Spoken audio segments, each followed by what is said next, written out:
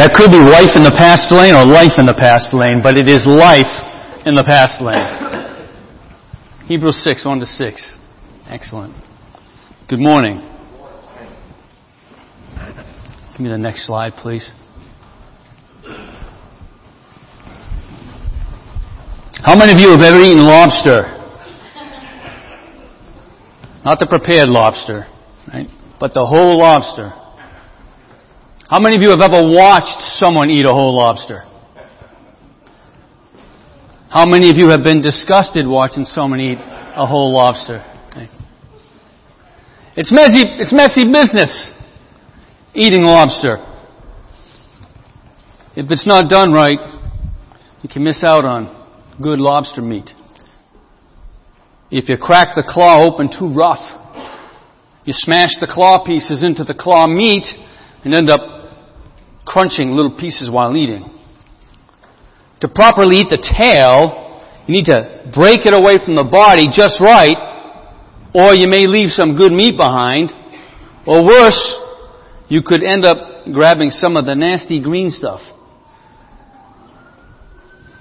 just behind the tail. Also, there is the lobster legs. Don't leave those. There's meat to be had in there. You must carefully remove them and suck the meat out, almost like a straw. We need to treat our text in Hebrews like that. There has been so much written about these texts. It can get very messy. Especially verses 4-6, which we will deal with next week.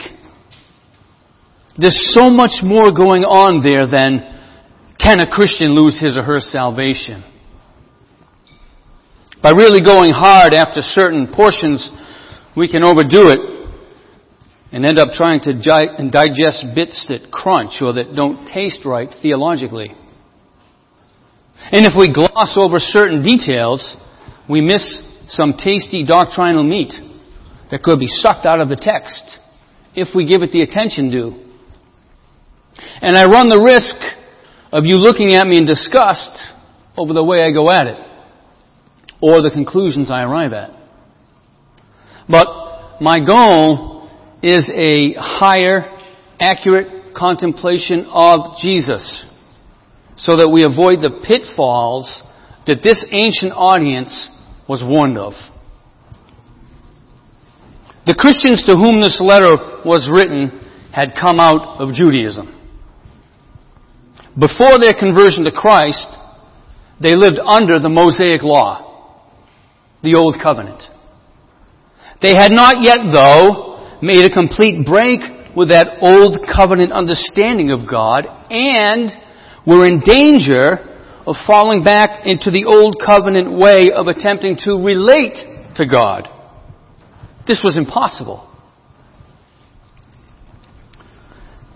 The Old Covenant was only in place until the time that Christ would come and make the Old Covenant obsolete. Done away with, because the Old Covenant was inferior. The Old Covenant, with its rituals and practices, were a reminder of the people's separation from God. For example, to enter the Holy of Holies meant death. Except for the high priest once a year on the Day of Atonement. This is the key to rightly understanding the original meaning of the text we are dealing with. The letter to the Hebrews is all about the superiority of Christ over everything theological and covenantal prior to His incarnation. Fail to observe that key point, and you will make an absolute mess out of the epistle to the Hebrews. The Hebrews to whom this letter was written were not in awestruck wonder of Christ. Could I have that next slide, please?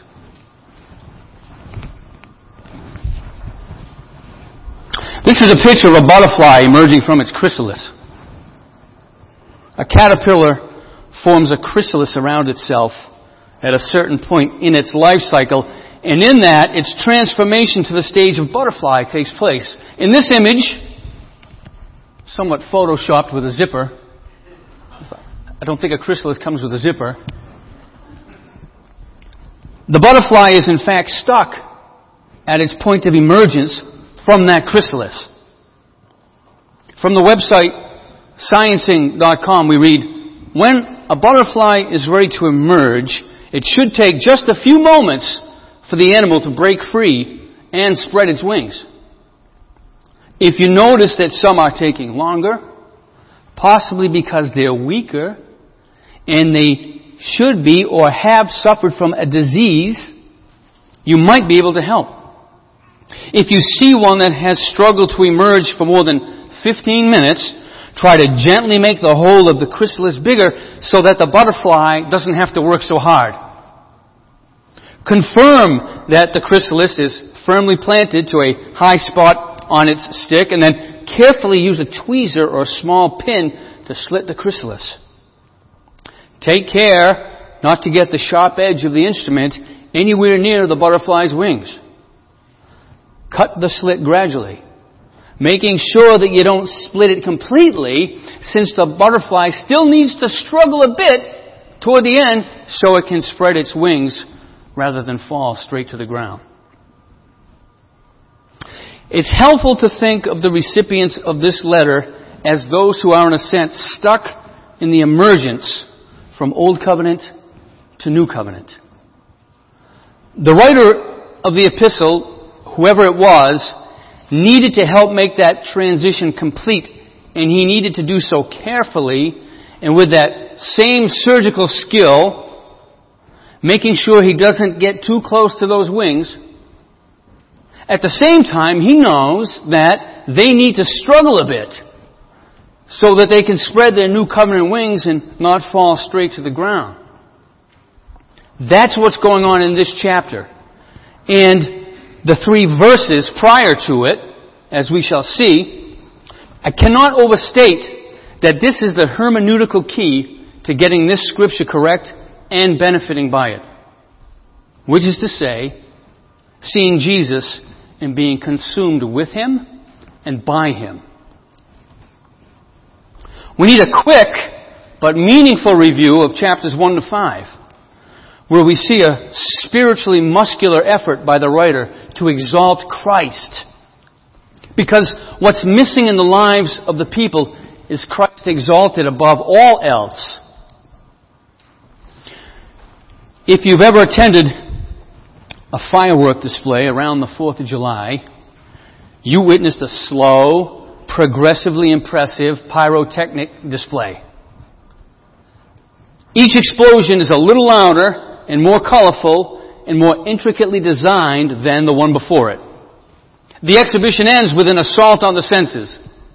Non-stop explosions and colors and patterns in the final sonic boom to finish it off. The writer to the Hebrews begins with an assault on the senses. The ooh and the ah. In the sonic boom, as he describes Christ. Could we have the next slide, please? Hebrews chapter 1, verses 1 through 4. This is the way the writer begins. Long ago, at many times, and in many ways, God spoke to our fathers by the prophets. But in these last days, He has spoken to us by His Son, whom He appointed the heir of all things, through whom also He created the world. He is the radiance of the glory of God and the exact imprint of His nature, and He upholds the universe by the word of His power. After making purification for sins, He sat down at the right hand of the Majesty on high, having become as much superior to angels as the name He has inherited is more excellent than theirs.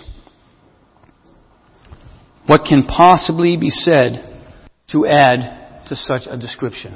Unless, of course, the hearers, who we will see have grown dull of hearing, are incapable of grasping the humongous implications for life those truths hold. Throughout the text of chapters 1 and 2, the writer teaches that Jesus is greater than any angel. No complete understanding of angels an ancient Jewish understanding is necessary. By stating Jesus' supremacy over angels, we get a sense of Jewish angelology. They must have been quite impressive and highly functioning by God's design to minister to Him. Jesus is greater. He became one of us. Angels have never been incarnated, so they could never substitute for man in that way. Angels cannot taste death, and so they are inferior to Jesus. They're inferior to Jesus because they cannot taste death. For through death, Jesus defeated the devil who had the power of death, Hebrews 2:14. Since angels cannot die, they cannot defeat death. In chapter 2, we also encounter a warning, the first of many, about drifting away from God. To miss the supremacy of Christ is to become unattached to the anchor of our souls. They were in possible danger. Jesus is greater than Moses. This is the message of chapter 3. Moses was everything to the Old Covenant people of Israel. Moses led the exodus out of Egypt. Jesus leads the exodus out of death and sin and into the promised land of God's eternal presence. In the days of Moses, many died in the wilderness because of unbelief. There is a reminder and a caution to this new covenant community. Next slide, please. Hebrews 3:12. Take care, brothers, lest there be in any of you an evil, unbelieving heart, leading you to fall away from the living God. Hebrews chapter 4, verse 9. Next slide, please. Hebrews chapter 4, verse 9. So then, there remains a Sabbath rest for the people of God. To these Hebrew readers, Sabbath was the sign of the covenant God made with Moses and the Israelites, still fresh in their memory. To keep the Sabbath was to keep the covenant. There is no ongoing command to observe Sabbath in the new covenant. But there is the subject that Sabbath was hinting at. The true meaning of new covenant Sabbath is, this is the way life should be. From God's perspective and from ours, God ruling and dwelling among His people, and we full of joy and excitement and fear of the Lord. Brennan Manning reminds us that, quote, the biblical meaning of the fear of the Lord is silent wonder, radical amazement, affectionate awe at the infinite goodness of God. It doesn't mean being afraid of God. Only in Christ is this possible. Fear can lead to avoidance. Amazement and wonder lead to engagement. In this chapter, Jesus, for the first time, is referred to as Great High Priest. This is covenant terminology. The Old Covenant featured a high priest. Jesus is referred to as a Great High Priest, a title never used of anyone in Old Covenant sacrificial terminology. In chapter 5, we encounter Jesus learning obedience through suffering. And Jesus as high priest in the order of Melchizedek. This is the first of several mentions of an Old Testament character known as Melchizedek, king of Salem, priest of the Most High God, first appearing in Scripture in an encounter with Abram in the book of Genesis.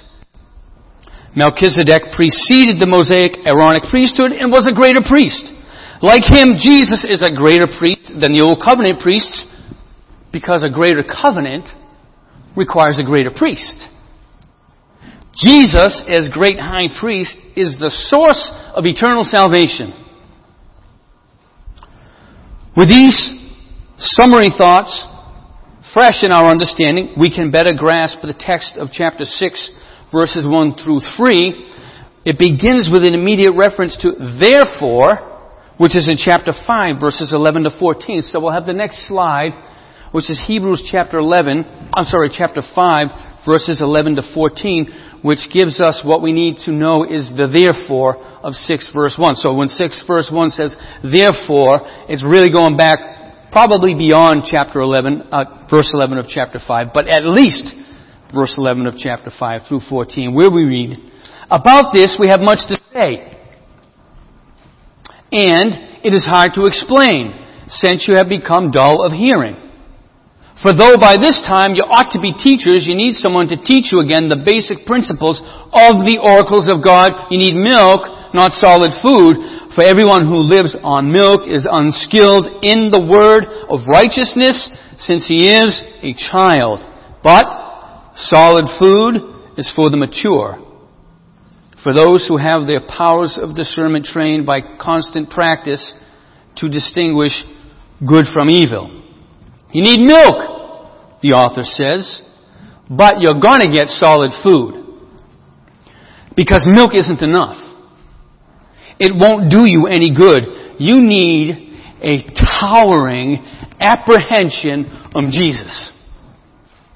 You need to know about His high priesthood, and in chapters 7 to 9, which we won't touch really, our author will truly serve that up for them.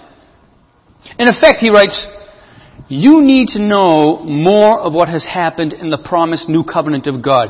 You can't understand the new covenant by living as if you're still under the old covenant, or by mixing the two covenants together. You can't exalt Christ by living according to a covenant in which Christ is hidden, or at least partially hidden. He must be front and center. You need to leave life in the past lane, as it were.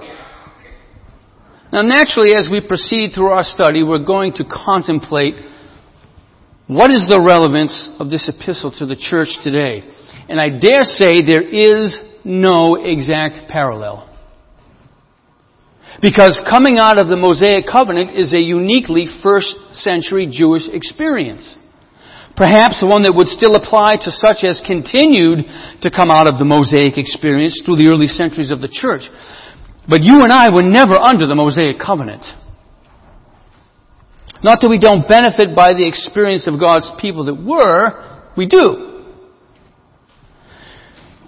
If your religious experience in the past was one of devout Roman Catholicism, there are perhaps rituals and ceremonies and sacramental priesthood that have echoes of the Mosaic law. And you may relate at some level, owing to the many layers in Roman Catholicism which must be peeled back to get at Jesus as Scripture fully presents Him. And if so, bless the Lord. But each of us can certainly reflect on the question, what do I know? What do I know about Jesus as my great high priest? For our minds are being renewed by the Holy Spirit through this inspired text to reveal the beauty and glory of Christ in His great high priestly ministry to God on our behalf. And you should prayerfully consider attendance at our Sunday morning series in this letter to maximize the potential of such studied reflection. As our brother this morning pointed out, Rob Caprera was teaching on testimony and its role and place in the Christian life. And he spoke much and well about the importance of knowing. Of knowing. A letter like Hebrews isn't something you can open up in the middle of and profit by if you don't have this grasp. So, prayerfully consider that. Can we have the next slide, which is our main text? Chapter 6, verses 1 through 3. Therefore, let us leave the elementary doctrine of Christ and go on to maturity, not laying again a foundation of repentance from dead works and of faith toward God and obstruction about washings, the laying on of hands, the resurrection of the dead, and eternal judgment. And this we will do if God permits. The emphasis of chapter 6, verse 1, must be on the word elementary. For the 6 things that follow, repentance, faith toward God, instructions about washings, laying on of hands, resurrection of the dead, and eternal judgments. They're all doctrines that find their perfect expression and ultimate significance in Christ. The author is not saying forget about these things. He's not saying leave these doctrines. And, by the way, these 6 doctrines are not, as some would have them be, quote, basic Christian doctrine that we need to move beyond. Rather, in keeping with what I reminded you is the key to understanding these texts, the author is challenging the readers to move beyond the Old Covenant limitation of these doctrines. For each of these doctrines are well attested to throughout the Old Testament and therefore part of the Old Covenant. And each of these doctrines mentioned here, if we recall the butterfly, was a caterpillar phase in God's plan to reveal and sum up all things in Christ, finally making Jesus all in all. And that is why the author says, not laying again a foundation of this and that doctrine. The Old Covenant was foundational to the New. The concern that these Hebrews move on to maturity cannot be addressed by continuing to lay that same foundational understanding. Remember that for next week as well. You'll need it. The concern that these Hebrews move on to maturity cannot be addressed by continuing to lay again that same foundation and that same understanding of the doctrines that we're dealing with. There's nothing about the doctrine of resurrection and eternal judgment that we need to just sort of leave behind. Most translations of 6:1 read something like, let us leave or leave. A few having left. So that the passage reads, therefore having left the elementary doctrine of Christ, which is what these recipients would be doing having left the Old Covenant and now being born again partakers of the New. Therefore having left the elementary doctrine of Christ. By the way, keep in mind the difference between Jesus and Christ. Christ is understood throughout the Old Testament. The Messiah was coming. The Anointed was coming. Okay? But what these people need to do is put sort of the Jesus in the Christ, which they haven't fully done yet. They don't quite have Jesus in the Christ. In chapter 8, verses 8 and 13 of this letter, we read the following as the author quotes the Old Testament. Behold, the days are coming, declares the Lord, when I will establish a new covenant with the house of Israel and with the house of Judah. And then verse 13, no longer quoting the Old Testament, he writes, in speaking of a new covenant, he makes the first one obsolete. And what is becoming obsolete and growing old is ready to vanish away. To get out of life in the past lane. Each of these 6 elementary doctrines find their zenith in the full-bodied doctrine of the supremacy of Jesus the Christ that every New Testament author was inspired to expound on. Let's briefly look at each one as they are in the Old Covenant and how they are incarnate in Jesus right here in this letter to the Hebrews. We don't need to go outside this letter to the Hebrews to find out what he's talking about, though we could. But since the author is going to go on to do that, and the original audience will get the benefit of it, let's do the same.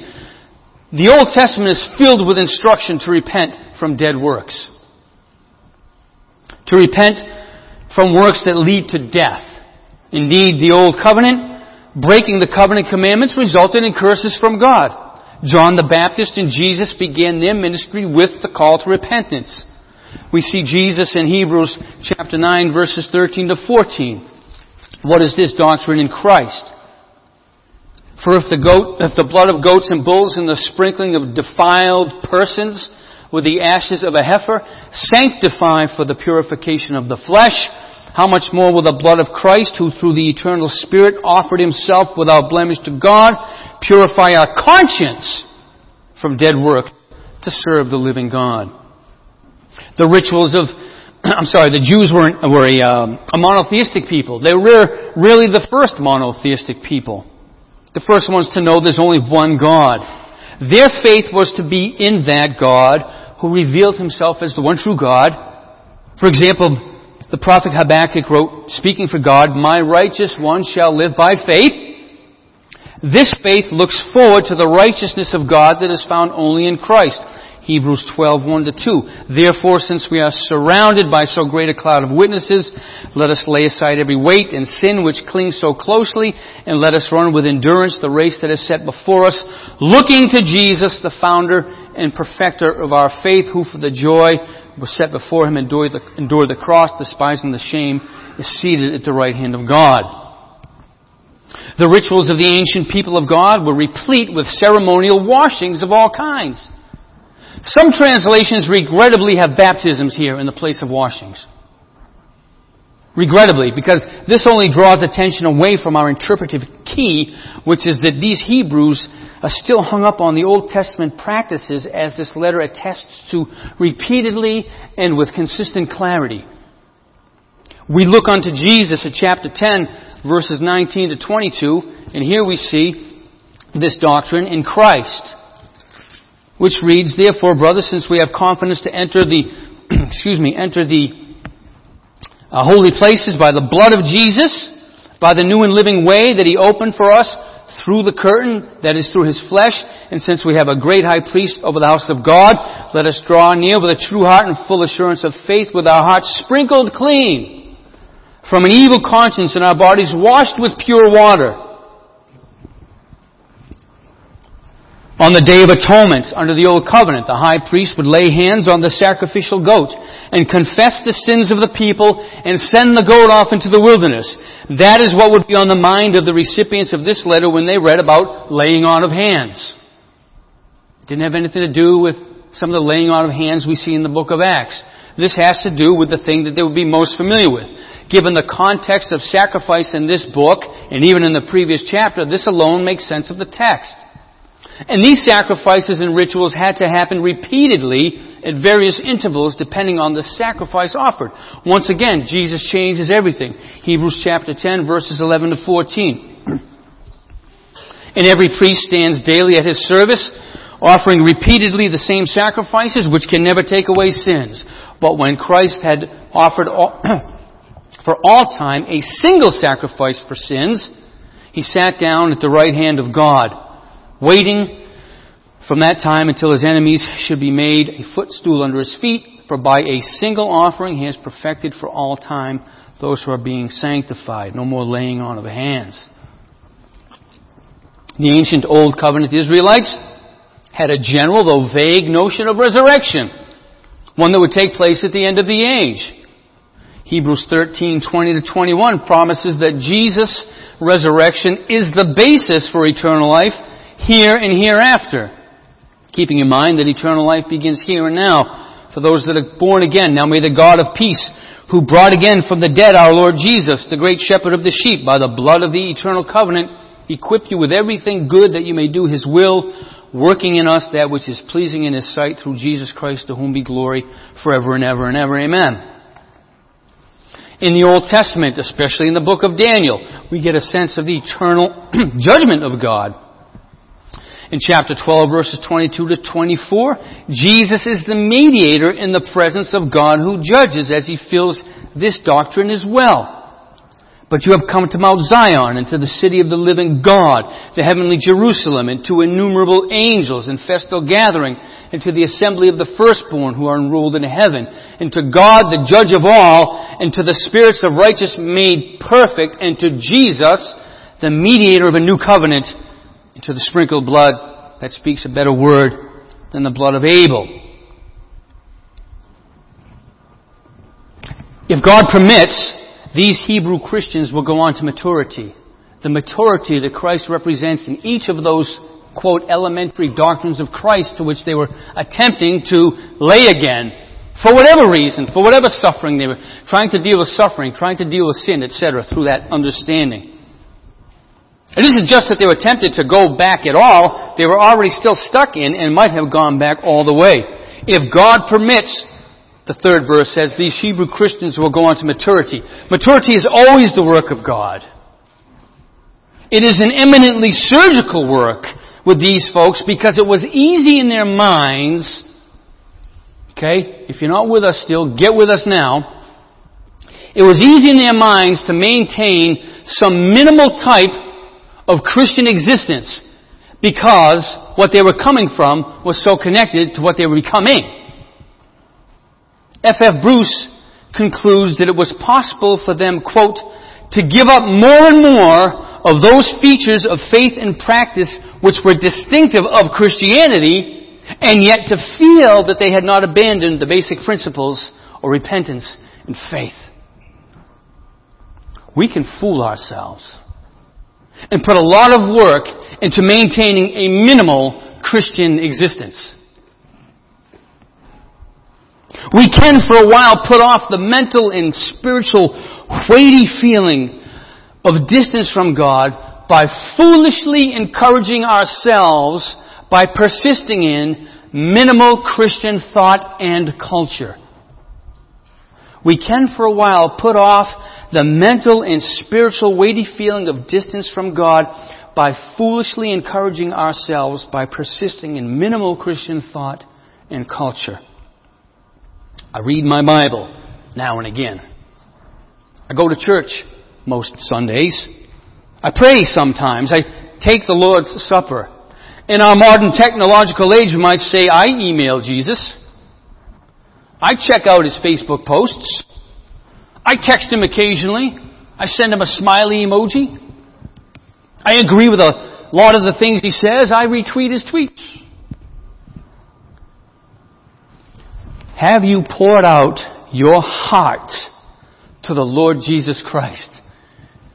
Do you brag about him in the appropriate settings?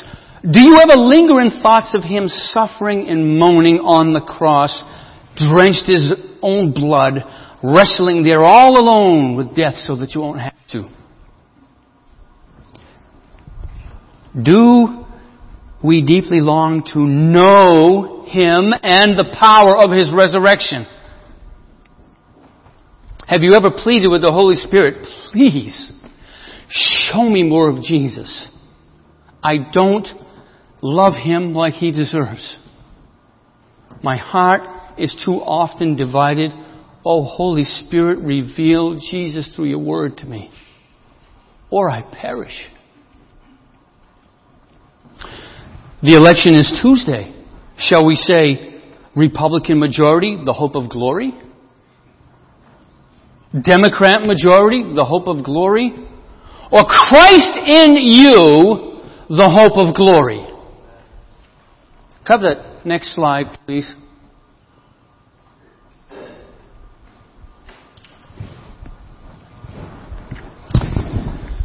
Do we have a Where's Waldo Christian life? Where's Jesus?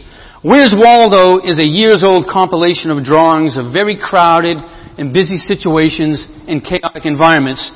Maybe a circus or a sporting event or a Disney crowd. And the challenge is to find Waldo, the guy with glasses and the red and white striped shirt in the midst of all the other eye-straining images, okay? And so, there's the big arrow. There he is, right? You see him up there. If God permits, Jesus will be easily identifiable in our lives. The last slide, please. About that picture, by the way, in 2001, forensic anthropologist Richard Neve created a model of a Galilean man for a BBC documentary, The Son of God, working on the basis of an actual skull found in the region. He did not claim it was Jesus' face. It was simply meant to prompt people to consider Jesus as being a man of his time and place, since we are never told he looked distinctive, and so that's sort of what the average Galilean man would look like. The Hebrew situation may be unique, but we can learn from it. But it will require leaving those practices and attitudes that are minimally Christian and going on to maturity. A mature apprehension of Christ and a mature faith that stands the test and trials. This we shall do if God permits. Amen. We'll have the choir come up, please. The worship team lead us in our last hymn.